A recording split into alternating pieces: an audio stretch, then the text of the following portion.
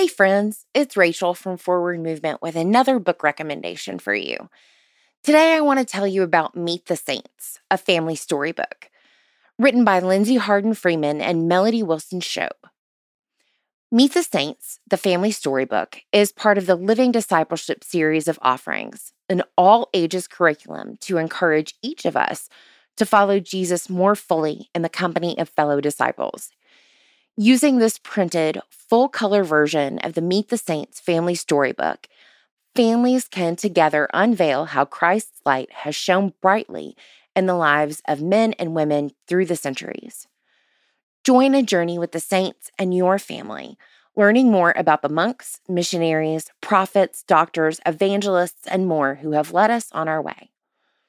The Meet the Saints family storybook provides 24 stories of saints for families to read together. Colorful, child-friendly illustrations, thoughtful questions for family conversations, prayers to pray together, and coloring pages for everyone to enjoy.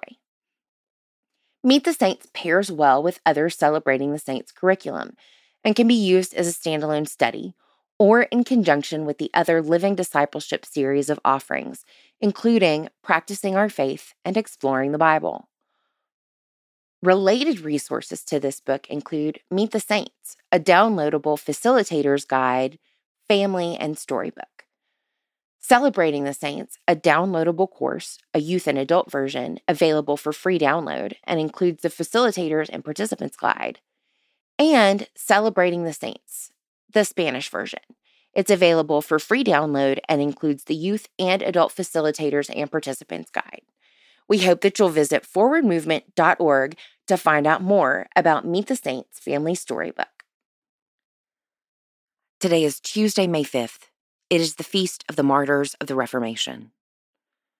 Matthew chapter 5, verse 13a. You are the salt of the earth. But if salt has lost its taste, how can its saltiness be restored?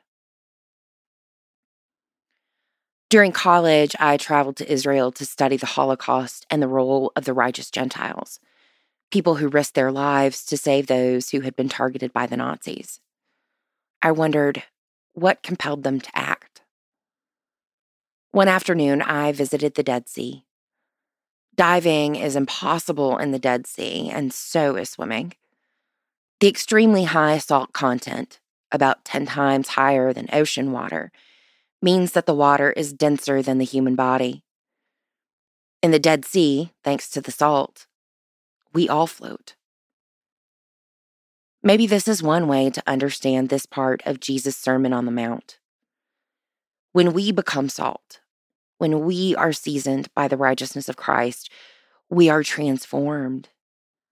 And then, with the strength and courage bestowed by God, we can become transforming agents, changing even the nature of water, so that all may be lifted and loved.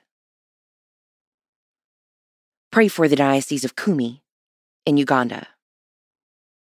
Moving forward, how are you called to be salt for others? How do you lift them up?